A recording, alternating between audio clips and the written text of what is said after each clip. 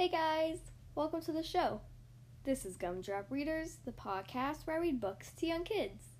Today I'll be reading How I Became a Pirate by Melinda Long. This book was requested to me by Mateo, who is 4 years old and from Pennsylvania. Thank you so much, Mateo, for requesting this book. Okay, here we are on page 1. Pirates have green teeth, when they have teeth at all. I know about pirates because one day when I was at the beach building a sandcastle and minding my own business, a pirate ship sailed into view. I knew what it was because its flag had a skull and crossbones on it, and because I could hear the pirates singing, "Hey-yo, blow the man down." They were a little off-key. I tried to tell Dad, but he was busy setting up the beach umbrella. Tried to tell Mom, but she was busy slathering my baby sister with sunblock. So I went back to my sandcastle, but I kept an eye on the pirates. By then they were rowing to shore. When they landed, the head pirate climbed out of the boat and yelled, "Ahoy there, matey! Be this the Spanish Main?" "No," I said. "This is North Beach." "Shiver me timbers," the pirate said. "We must have taken a wrong turn at Bora Bora." He walked around my sandcastle. He looked at the moat and then yelled back to his crew. "He's a digger, he is, and a good one to boot." "A good one to boot," the others agreed. "What be your name, matey?" the head pirate asked. "Jeremy Jacob, sir," I told him. "Well, Jeremy Jacob," he said, "you're looking at Braidbeard and his crew. We've been needing a digger like yourself. We've got a chest of treasure to bury." "Aye, treasure!" the others shouted. "You're coming with us," Braidbeard told me. I didn't think Mom and Dad would mind, as long as I got back in time for soccer practice the next day. And that's how I became a pirate. As soon as we were on board, Braidbeard showed me a chest full of gold and jewels. "Gotta find a safe place for this here treasure. It's high time we were off," he announced. "We're off," we all shouted, and then we set sail. There was plenty to do on board. The pirates taught me to sing chanties, the louder the better, and to say real pirate stuff like landlubber and scurvy dog. By dinner time, I could speak pirate perfectly. I also learned pirate manners. Braidbeard pounded his fist on the table and yelled, "Down the hatch, my ladies!" "Down the hatch!" we all shouted. Braidbeard gulped his food down and said, "Hand over the meat." "The meat!" we all roared.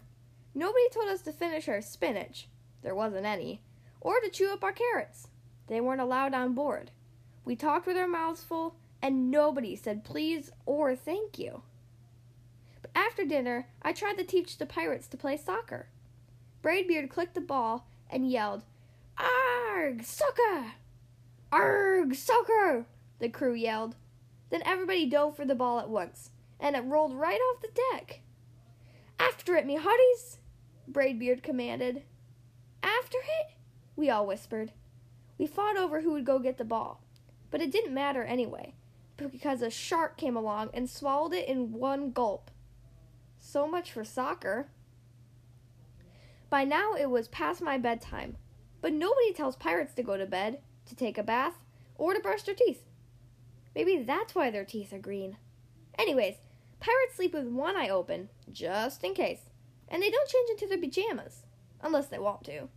Pirates don't do anything they don't want to, except for maybe swabbing the decks. I wanted to be a pirate forever.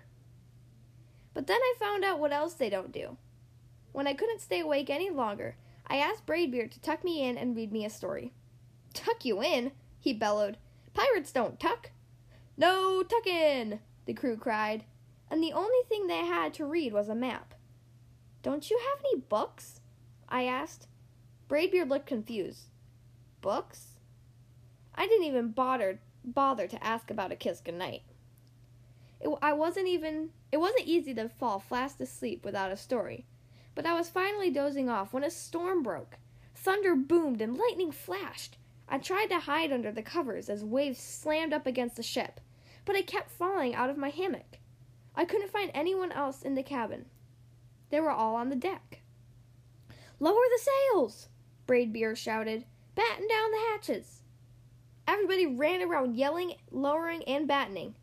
Nobody had time to sit close and tell me it would be over soon. Nobody even noticed me. I decided that I didn't want to be a pirate after all. Just then, flash, crash, crack! Lightning hit the mast and split it right down the middle. "What do we do now?" yelled one of the pirates. "We have to turn back," called another. "But the treasure!" hollered Braidbeard. "Where do we bury the treasure?" I stepped forward. "Maybe I can help," I shouted over the wind. "I think I know the perfect digging spot." When the storm was over, we rowed back to shore and buried the chest.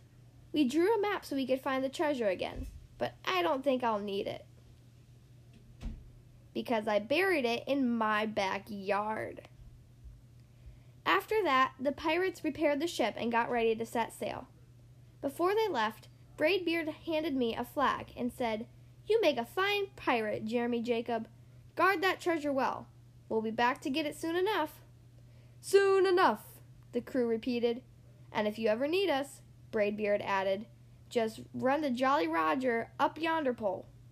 "Up yonder pole," the others shouted. "Maybe I will, but not today, 'cause I have soccer practice." The end. Well, that was How I Became a Pirate by Melinda Long. I hope you guys enjoyed that story. Again, thank you so much to Mateo for requesting this book. I hope you enjoyed it as much as I did. If you would like to choose the next book to be read on the Gumdrop Readers podcast, then you can send me an email, including your name, your age, and your book request. Ask an adult to help you send your email to gumdropreaders@gmail.com. Again, the podcast email is gumdropreaders@gmail.com. Thank you guys so much for listening to today's episode, and I'll see you next time.